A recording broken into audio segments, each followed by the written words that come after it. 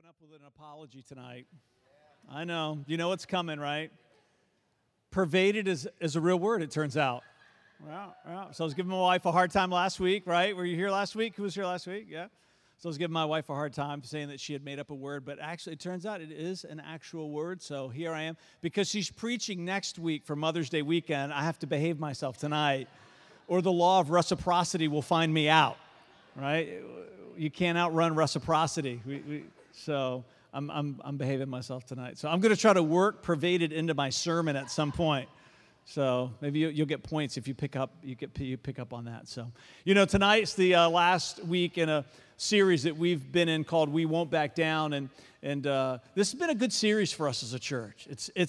We've taken on some topics that are historically controversial for churches, and it's part of our way of saying as a church that if it's in this book, it's going to find its way into this pulpit. That we cannot be afraid to talk about the things that sometimes are uncomfortable. That's part of the responsibility as a church. And you also know that we've been using the imagery of the Titanic. It's the 100th anniversary. It sank in April of 1912. It's the 100th anniversary of the sinking of the Titanic. And we've used that imagery because as terrible of a tragedy as that was, that the shipbuilding industry didn't end, pleasure cruises didn't end, transatlantic travel didn't end. And we're using that imagery to say to you that even in these areas that we have talked about together over these last several weeks, even if you've tried to conquer them at some time in your past and have failed, your past failures do not have to determine your tomorrows, right? You can have future successes even if you've only had past failures in these areas of your life. And the life verse,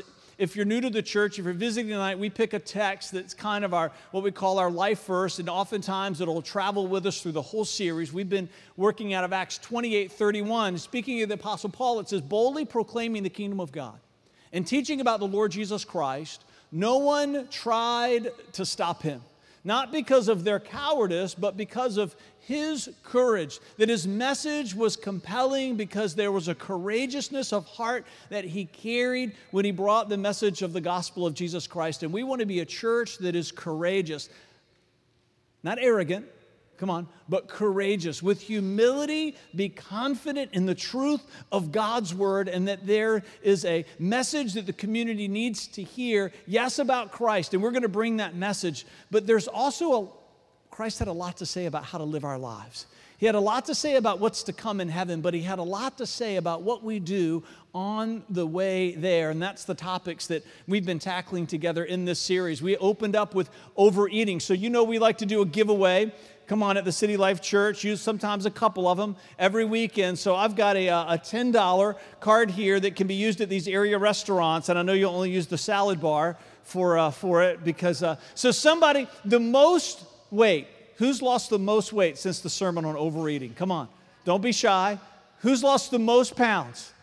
Come on, the week after, people's hands were popping up all over the place. Anybody want to give a number? Dustin? 18. Anybody beating 18? I see a hand in the back. Laurie? 22 and a half. Come on, you should be clapping. What's wrong with you? All right, somebody else. Anybody beat 22 and a half? Do I hear 23? I have to practice my auctioneering. All right, come on, Laurie. Congratulations. Nice. 22 and a half. I like it. All right, let's do it. Let's give another one. I got this book was sent to me. It's by John Maxwell. I'm a big fan of John Maxwell. It says, Today Matters.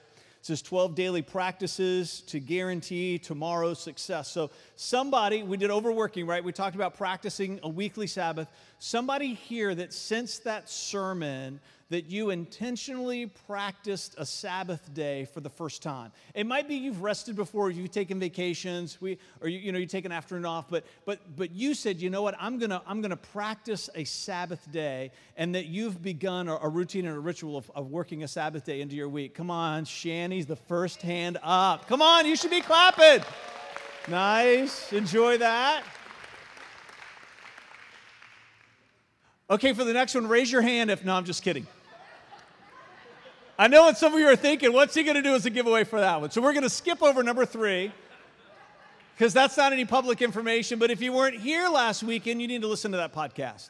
All kidding aside, if you were not here last week, you need to listen to that podcast. We're going to do some of these, if not all of these, every year as a church. Every year. We have got to be a church that engages these conversations, especially when it comes to human sexuality. So if you weren't here, you've got to get that podcast. Also, every week we put the notes for the sermon online. And so you're going to want to, if there's a message that really speaks to your heart, then you can go on there and see a lot of the verses and the notes and things like that. So tonight we're going to be talking about overspending. Tonight's about overspending. Performance appraisals. Ever had one? What are some topics that you've seen? We like participation at the City Life Church.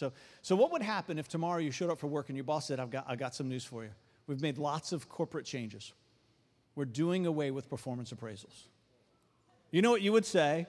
All right, I'll see you tomorrow. Right? You all know what would happen. Productivity would plummet, right? Any business that's tried to be creative and do away with accountability and performance appraisals, we don't even remember the names of those businesses anymore because they don't exist.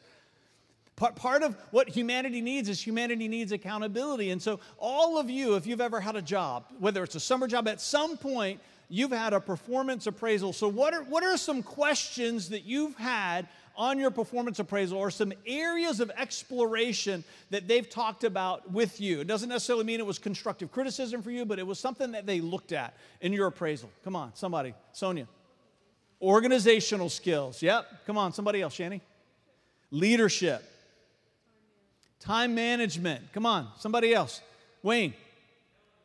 Delegating. Yes, are you a delegator? Somebody else. Anybody? Somebody from this section. Come on. You can't let these sections outdo you. Doug? Say it again. Attendance. Yep, that's an important one. Decision making. Somebody up here? Did somebody have a hand up here? Kevin? Interpersonal communication. Nice. How well you play with others, for those of you. Clem, your knowledge of the job. Yes. Your life, the knowledge of the job should, I'm trying to work it in, honey. I can't do it. Pervaded. I'm going to get it. I was making a run at it, but I failed. That's going to be on my performance appraisal. Nathaniel. Deliverables. Yes, things that were assigned to you that you needed to do. Come on, somebody else. One more. Hygiene. You bet. Yes, come on. Scotty. Expectations. This is their marriage month. They're getting married this month. Come on, Scotty and Sabra. Woohoo! Did I see another hand come up in here? April? Customer satisfaction. Yeah. Performance appraisals. We've all had them. You're going to keep having them. I remember before I crossed over into vocational ministry in 1999. I was in the call center industry, and I was walking through the call center, and I noticed that there was an empty seat. It wasn't somebody from my team, but I still noticed that they weren't there. And so as I'm walking by, I noticed this is she was a full-grown, she was probably 40 years old. We'll call her Carol. I don't remember her name. And I couldn't find Carol, and so I'm looking around, and I noticed that she is, I kid you not, curled up under her cubicle, sound asleep with her coat as a pillow, right there in the office. She wasn't on my team, so I kept walking, right? But I called her manager, Sherry, and I said, hey, you might want to go over to Carol's desk, and then I hung up the phone. And you know what I was thinking, right? Oh, that's going to be on her performance appraisal, right? Sleeping under your desk at the job. If you've got a good boss, when you walk into your performance appraisal, nothing that's on there comes as a surprise to you. You know what they're looking for, things that maybe you've not done so well in. They've already talked to you about things that you have excelled in. They've already talked to you about. It should be, if you have a good working environment and you have a good boss, then it should be that you could basically write your own performance appraisal, compare it to theirs, and it would almost match up exactly. That's a great measure. It's one of the practices that we did. We would do a performance appraisal. The staff person would fill out the same form, and then our bosses, part of our performance appraisal was how close their performance appraisal matched up ours, because that's good leadership. Jesus is the best boss that you're ever going to have, and in the end of time, when you breathe your last, there's an evaluation that you're going to sit down and have with him. Come on, if you've got your Bibles, you can turn to Luke chapter 12. Luke chapter 12, we're going to begin in this is the New Living Translation. I'm going to work out of the Holman Christian Standard Bible up here. So I'm going to read 1 through 5, and then we're going to jump down to verse 42. It says, in these circumstances, a crowd of many thousands came together so that they were trampling on one another. He began to say to his disciples, first be on your guard against the yeast of the Pharisees, which is hypocrisy. There is nothing covered that won't be uncovered. Come on, there's going to be an appraisal in the end of time. Nothing hidden that won't be made known. Therefore, whatever you have said in the dark will be heard in the light, and what you have whispered in the ear in private rooms will be proclaimed from the housetops. I say to you, my friends, don't fear those who kill the body and after that can do nothing more, but I will show you the one to fear. And there's a part of us that thinks he's going to start talking about the devil, right? The great tempter, but that's not where it goes. It catches us off guard. He says, fear him, speaking of the Father, speaking of God, who has the authority to throw people into hell after death. Yes, I say to you, this is the one to fear. All right, let's jump over to verse 42. 42. It says, the Lord said, who then is the faithful and sensible manager his master put in charge of his household servants to give them their allotted food at the proper time? That slave whose master finds him working when he comes will be rewarded. I tell you the truth, he will put him in charge of all of his possessions. But if that slave says in his heart, my master is delaying his coming, and starts to beat the male and the female slaves and to eat and drink and to get drunk, then that slave's master will come on a day he does not expect and at an hour he does not know, and he will cut him to pieces and assign him a place with the unbelievers. It's sobering, isn't it? You and I, in the end of time, are going to sit down with the Father, and there's a performance appraisal that he's going to walk us through. Now, you don't work your way into heaven. We're not talking about that. That's why we started with communion, putting this message on this Saturday with communion. The ability to even sit down with the Father before you begin eternity in heaven is all about grace and nothing more. Jesus died on a cross for you and for me, even though there's boxes of clickers in heaven, right, counting our sin. Even if it only clicked one time for you, that would be enough to keep you out of heaven. And it's only by the grace of God, because you've made a vow of devotion to Jesus Christ and he's died for you and for me, that we can even step into the heavenlies with the Father. That's taken care of by grace. But once that's settled for us, the Bible also begins to talk to us like it does in Luke 12 and begins to say, hey, those who are going to be with God in heaven for all eternity, it might be grace that got you there, but we're going to have to sit down and have a conversation about what we did with the life that he so graciously gave to us.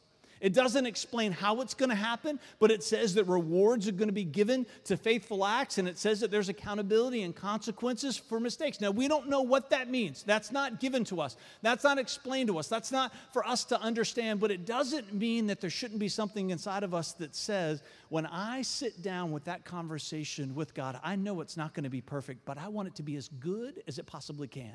There is an appraisal that is waiting for you and for me, and I don't know about you, but I'm gunning for Employee of the Month.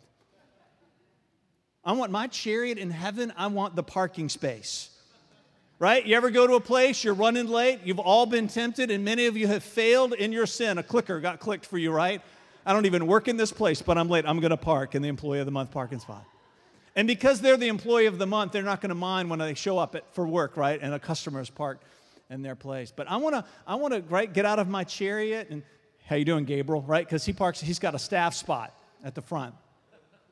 You're not going to recognize me in heaven because I'm going to have lots of hair. Lots of hair. I'm not going to look like Forrest Gump in heaven. Yeah. See, while you guys were taking notes in the sermon last week, Nate was surfing the internet looking for pictures of Forrest Gump because of the outfit I had on last week. Anybody seen that on Facebook? Yeah. We should have had a picture flash up there, huh? Yeah. You're gonna that. He sounds like Pastor Fred, but he doesn't look the same, right? There should be something inside of us that says, I'm not afraid of the appraisal that's coming for me because I've lived well.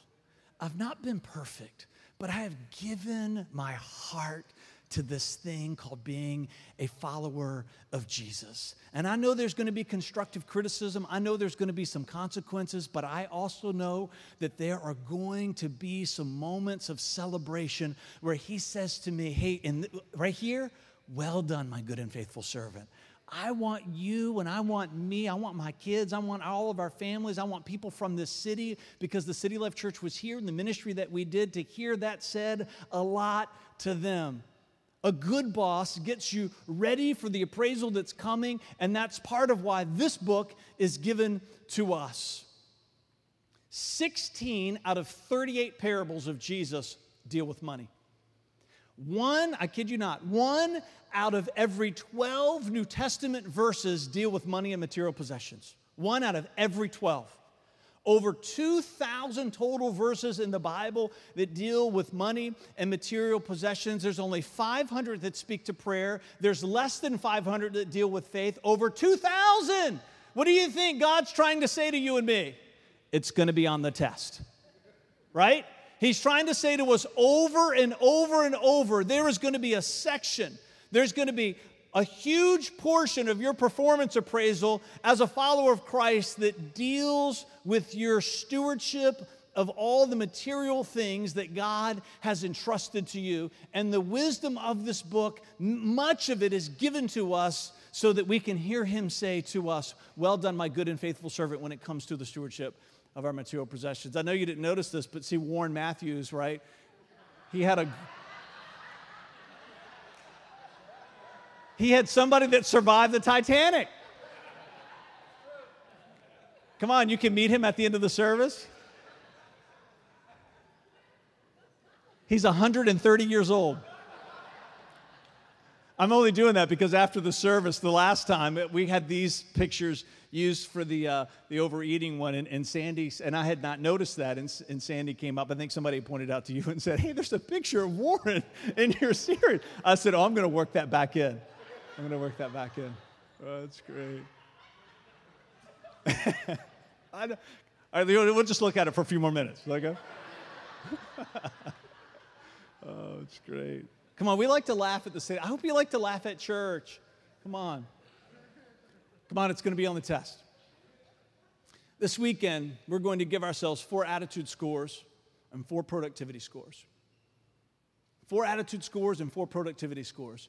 Overspending is not going to be God's assessment of my life in the end. And we put my in there, not just for me to say that about myself, but so you can say it about your life. So that you can read that and say, Fred, overspending is not going to be God's assessment of my life in the end. Now, we're not going to get through all of these tonight, but we've written this sermon in such a way that you can take it, you can download it. It's going to be on there next week. You'll be able to download the notes, and the ones that we don't get to, there's lots of verses that are connected to each one, and that you're going to take a study Bible. There's all kinds of great study Bibles. If you don't have a study Bible, you can go to your local Christian bookstore. You can order one online, but lots of great study Bibles, say like the Thompson Chain one, that you can find a verse, and then it gives you a list of lots of other verses in the Bible that relate to that same topic. So the ones that we don't get to tonight, we're hoping that you're going to download those notes, and you're going to work through that assessment. Does that make sense? You're going to give yourself a score, and you're going to begin to put some plans in place where you've scored low to see that number move up, trusting that the Holy Spirit is there with you every step of the way, because God is not a boss who takes pleasure in our failure. He's always trying to set us up for success. He gives us the answers to the test ahead of time. Come on, because he likes to celebrate success over our lives. All right, so the first one is this: am I submitted? See, that word right out of the gate, right, just makes us cringe. Am I submitted? There has got to be a place that all of us come to in our heart where we are willing to say, everything that I have belongs to God. Everything that I have belongs to God. That you're not going to tolerate it, right? Okay, well, I know it's true, but I don't like it. There's going to be something inside of your heart that says, I want to submit myself. I want to take joy and delight in living my life with a perspective that everything that I have belongs to Him. If I were to show up at your house tomorrow and hang out with you and treat everything that you have as if it belonged to me, it would be the last time that you would invite me to come over to your house. Right? It would be obnoxious, it would be insulting, it would be irritating, but yet many of us, we wake up every day of our lives, and that's what we do to God. Everything that we have belongs to Him. Luke 16:13-15 says this, no one can serve, which means submitted. No one can be submitted to two masters. The human heart was not designed for divided loyalty. Come on. The human heart was not designed for divided loyalty. For you will hate one and love the other, or you will be devoted to one and despise the other. You cannot serve both God and money. The Pharisees who dearly loved their money heard all this and scoffed at him, speaking of Jesus. Then he said to them, you like to appear righteous in public, but God knows your hearts. What's he saying? Oh, there's a test in the end. There's an appraisal that you're going to sit down for. He sees and he knows all. Then it says, what this world honors is detestable in the sight of God. Jesus used strong language. In fact, if we were to modernize this, what we could say is, what this world honors makes God want to throw up when he sees it. That's what it literally means. Anybody like to watch the show Andrew Zimmern, Bizarre Foods, right? Anybody like to watch that? I gag at least once watching that show every time, right? But I can't look away. You ever been in a situation like that, right? I'm going to throw up, but I just can't look away. I remember one of my favorite episodes is he was somewhere in sub-Saharan Africa, and in this small desert town, they would eat raw meat, not sushi, not fish out of the lake, right? But I think it was either camel or horse. I don't remember which one it was. And the way that they would I know some of you are gagging already, right? Oh, it's going to get worse. So, are the bags, did the ushers put the bags out? They put the bags out. In the seat back in front of you, there's the way that they would let you know that the meat was fresh and had been recently slaughtered, they would take the head of the animal and they would put it on a spike that was attached to the outside of the shop. And that's how you knew that it was fresh meat. You would walk in, right, and they had this big wooden chopper's block. They had a knife that had never seen the inside of a dishwasher in its whole life, and there's flies everywhere, and they're chopping up this red raw meat, right? And just people are coming up and taking pieces and just eating them. Right. Oh, my goodness. Yeah. You should get a picture of that because that's what Jesus is talking about. It's strong language, isn't it? To think that sometimes God, in observing us, the way we treat things as if they belong to us, but they really belong to Him, Jesus says sometimes you just make God gag. It's strong language, isn't it? Something inside of us should say, I don't want to be that person. When God looks at me, I want Him to find a heart that is submitted to the reality that I own nothing.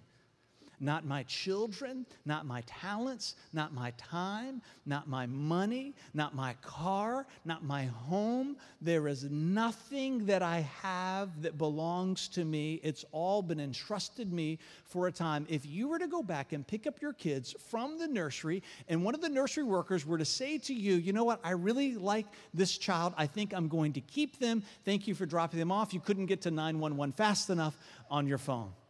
You understand in our social culture that there are boundaries that we don't cross, and God says, so why do you cross them in the kingdom? Everything that you have belongs to me.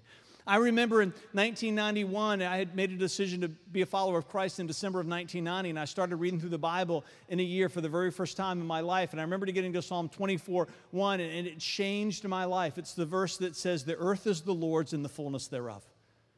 The earth is God's and everything. And I remember reading that verse and something changed in my heart. Going from a place of hearing something to a place of being submitted to a principle, and it began to change the way that I lived. Something in you should be different tomorrow because you wake up with a revelation that says, everything that I see has been entrusted to me. God, how would you have me care for it? Am I finding out what He wants to do with this stuff? See, because what we don't have the freedom to say when it comes time for our performance appraisal, God, I didn't know what you wanted to do. I didn't realize you wanted to do that with that money. I didn't realize that's what you wanted me to do with that used car, to give it to that single mom. I didn't know. I didn't know. And you know what He's going to say to you? You didn't ask. There's an expectation that we initiate conversations with God all throughout our lives. What do you want to do with, fill in the blank. It is the sign of a submitted heart. It's the sign of a heart that says, I recognize it belongs to Him. When you get a raise, when you come into unexpected resources, when you're putting your budget together. We're probably not going to get to that one tonight, but Nathan is leading a life group. Come on, it's Total Money Makeover. Is that the name of it? If you do not live off a family budget, you need to be in that life group. It's going to be on your test in the end of time. There should be something inside of my heart that says, I am submitted to the truth and the principle that everything that I have belongs to God. Am I cheerful? Oh yeah, that's a hard one, isn't it? When our kids, during their formative years, we punished disobedience. We also punished obedience with a bad attitude, just as we did disobedience. You with me? If they obeyed, right, they had to obey with a cheerful heart.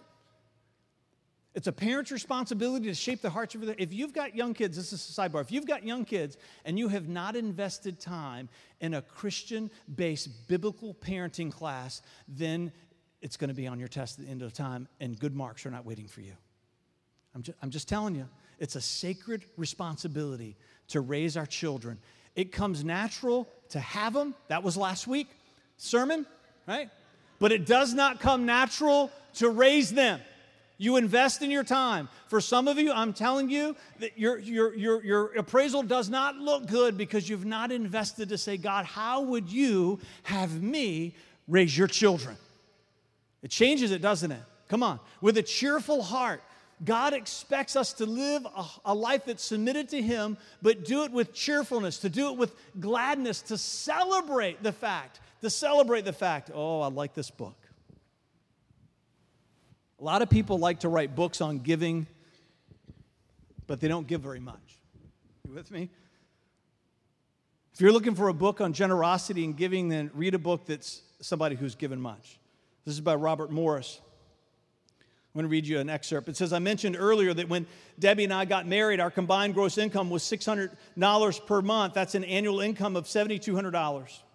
And after a few months of tithing and giving extravagantly to the Lord, Debbie got a different job that paid $18,000 a year. And about that same time, I began preaching and doing revivals. In the first year, my income from my offerings was $32,000. Thus, together, our annual income went from $7,200 to $50,000. In our second year of marriage, as we continued to tithe and give whenever and wherever the Holy Spirit directed, Debbie quit her job in order to stay at home while my income increased to $72,000. Our income had now risen from $7,200 to $72,000, a tenfold increase. Within 3 years, our income had risen to more than $100,000. Here it comes. Are you ready? And by God's grace, we were giving 70% of it away and having the time of our lives doing it. You want to read a book about giving, you read a book that's written by someone who's given much. There's something significant to God about tenfold and 100-fold returns. I've seen it throughout my whole life. I remember the story that I related in chapter 1. You're not going to know that, but you can get the book and read it. Come on.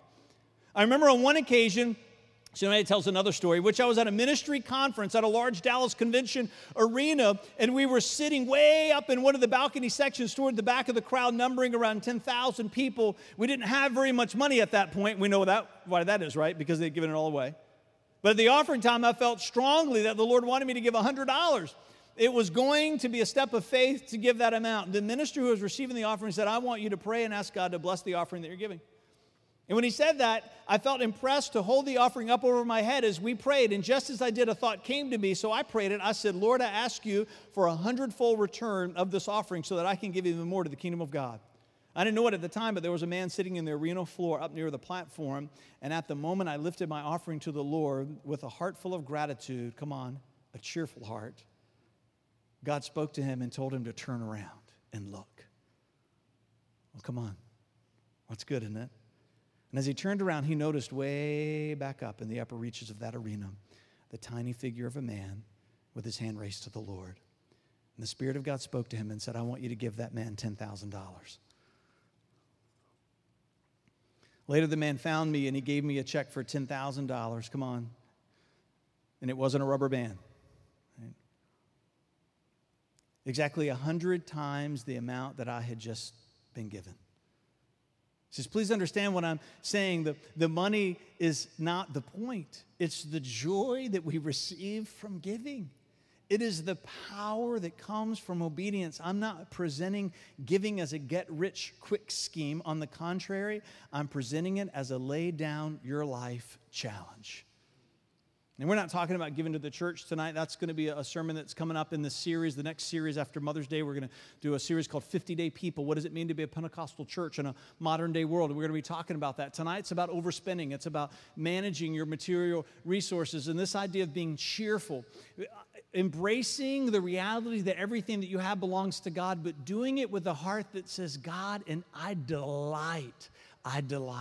And however you would have me do, whatever you would have me do with all that belongs to you. 2 Corinthians 9, 6 through 7 is that famous verse where it says, God loves a cheerful giver.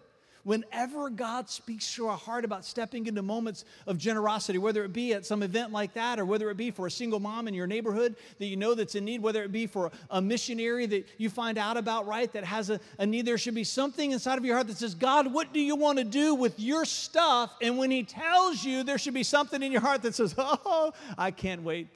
I can't wait to do what he wants to do. There should be greater pleasure that we derive from seeing him smile than keeping selfishly what he's entrusted to our care. All right, come on. I'm in control of my attitude. We do not have the freedom to live in this life with a victim mentality that says, well, Fred, I want to be cheerful. I just can't help it to be grumpy. Yes, you can. God has given you authority over yourself. Exercise it. Hey, we all have bad days. All of us have days where we are grumpy. Sometimes our lives are pervaded by grumpiness. Come on, where's the applause? Come on. How about a little flattery for the pastor, right? Hey, all of us have bad days. Sometimes we wake up that way. When those emotions are stirring in our heart, there should be something inside of us that says, hey, feelings, not today. Come on, you have authority over yourself. Don't live your life as a victim. Don't live your life as a victim. All right, number 3. I'm going to do this one and one more. Am I expectant? Am I expectant? Now, expectancy is a tricky one because if we're not careful, expectancy becomes entitlement. Expectancy is not, God, you owe me. Expectancy is, God, I believe that you always have my best interest at heart. Mark 10, 29 through 30 says, yes, Jesus replied, and I assure you that everyone who has given up house or brothers or sisters or mother or father or children or property for my sake, for the good news, will receive now in return. We're underlining will receive now because there are people that say that Jesus never talked about blessing us with material things in the here and now. Come on, they should read a little bit better. Right here, come on, in Mark chapter 10, he gives us a promise. In this life, there are times where he blesses us with material things. We'll receive now in return 100 times as many houses, brothers, sisters, mothers, children, and property. Now, we like to gloss over this next part, but this is an important part, along with persecution. That sometimes it means that God's greatest moments of outpouring of material possession comes to us in life in some of our greatest moments of despair. And I think some of the reasons why we never experience the great outpouring is because we don't like the despair or because we don't have a submitted heart with a cheerful attitude in a place of lack with a sense of expectancy despite our circumstances that goodness is going to come. And then he says, and in the world to come. It's one of the reasons why the vision statement for this church is heaven now, heaven forever. Come on, we'll receive now and in the world to come. Psalm 27:13, we talked about that the beginning of this year. It's a hallmark verse for us. I would have lost heart if I had not believed that I would see the goodness of the Lord in the land of the living. So if you've been a part of the church for an amount of time, you know that when Vanessa and our family, we moved here in 2007, we bought a townhome, and after 2 years of living in that townhome, we found out it was built with toxic Chinese drywall, and we had to move out. So our life savings, we invested into that townhome that now we own this we have this large mortgage and a house that's not worth anything. Redemptive affliction. I've suffered a lot in my life because of foolishness, and it feels good to suffer for a change in innocence. And our days aren't easy sometimes. Sometimes we get bad news. We got bad news on Monday The bank's not foreclosed on our home yet. It's in a short sale, and we're hoping that's going to play out. There's a court case that's working out, and when I'm praying, I pray Mark 10. Come on, 100 times, Lord, right here. If you don't give me anything, I'm okay, but if you want to give me 100 times what we lost, I'm good with that too. So we get a call on Monday that the Homeowners Association has taken us to court for homeowners association dues, right? We've been trying to work with them. We've been trying to work out a payment plan. We're trying to do everything we can to forestall bankruptcy, and they will not. They're just unrelenting, completely insensitive. Right? So on Monday when I got that call, you know what I want to do, right? Okay, what is the address of the chairman of the Homeowners Association? I want to minister to him with the laying on of hands.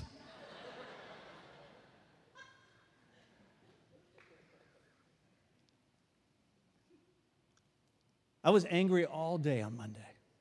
Angry. And all of a sudden, God began to whisper to my heart, are you going to be expectant or not? I'm just asking. So on Tuesday, I get into the office early that morning, and I just felt the Holy Spirit say, before you do a thing, read today's reading. Before you do a thing, you read today's reading. It's like, all right, I'm going to do it. Sit down in my chair and open up my iPad, turn to Bible Gateway, and there, I think it's 1 Chronicles chapter 4, right there. It's the prayer of Jabez, right there in that day's reading. Come on. What's God saying to me? Hey, are you going to believe my promises, or are you going to believe your circumstances? So he began to speak to my heart. Hey, Fred, have you ever thought that maybe that it's the judge that's going to be the one that gives you the grace that you've been looking for? Do you trust me or not? Are you expectant of goodness in your life? And if you walk out of that court and the judge is just as insensitive as everybody else has been all along this journey, then you should be jumping up and down for joy in the parking lot all the way to the car, because it just means that my goodness is waiting, and then when you wait for God's goodness, it only always grows and gets better along the way. But it's not easy to live that way with that perspective, is it? We know. Every day, waking up in the face of financial ruin. But we're saying, as a family, and teaching our children, we are expecting good things, because that's God's promise to us, and it's His promise to you. Am I going to focus on His promises and not my circumstances? Am I content? Am I content? And we've got to be careful about this one, because contentment, if we're not careful, turns into a poverty mentality. See, expectancy gone awry is a demanding heart. It turns into a sense of entitlement. Contentment, if we're not careful, turns into a poverty mindset that just lives a life like of woe is me. And contentment and expectancy hold each other in a healthy tension. I live my life saying, God, I expect good things from you, but even if you were to never give me another thing all the days of my life, and I live to be 150, what you've given to me already is enough. That's expectancy and contentment holding each other in a healthy tension. I'm going to read the first part of this. It's Luke 12:15. It says, then he said, beware. Guard against every kind of greed, and that's the Greek word there, pleonexia. It says life is not measured by how much you own. And then jumping down to verse 22, it's the famous text. You also find it in Matthew. It says, then turning to his disciples, Jesus said, that is why I tell you not to worry about everyday life, whether you have enough food to eat or enough clothes to wear. And it goes on to talk about over and over and over the great promises of God to meet the needs that we have. Greed as a sin is not the sin of wanting to have the most. Greed is the sin of just wanting to have more than you have and not being satisfied. That's greed. That's greed. It's formed by two words, pleon and exa, and it means, our echo, and it means to desire more. That's what greed is that you live your whole life with an attitude towards God that says, this isn't enough, right? This isn't enough.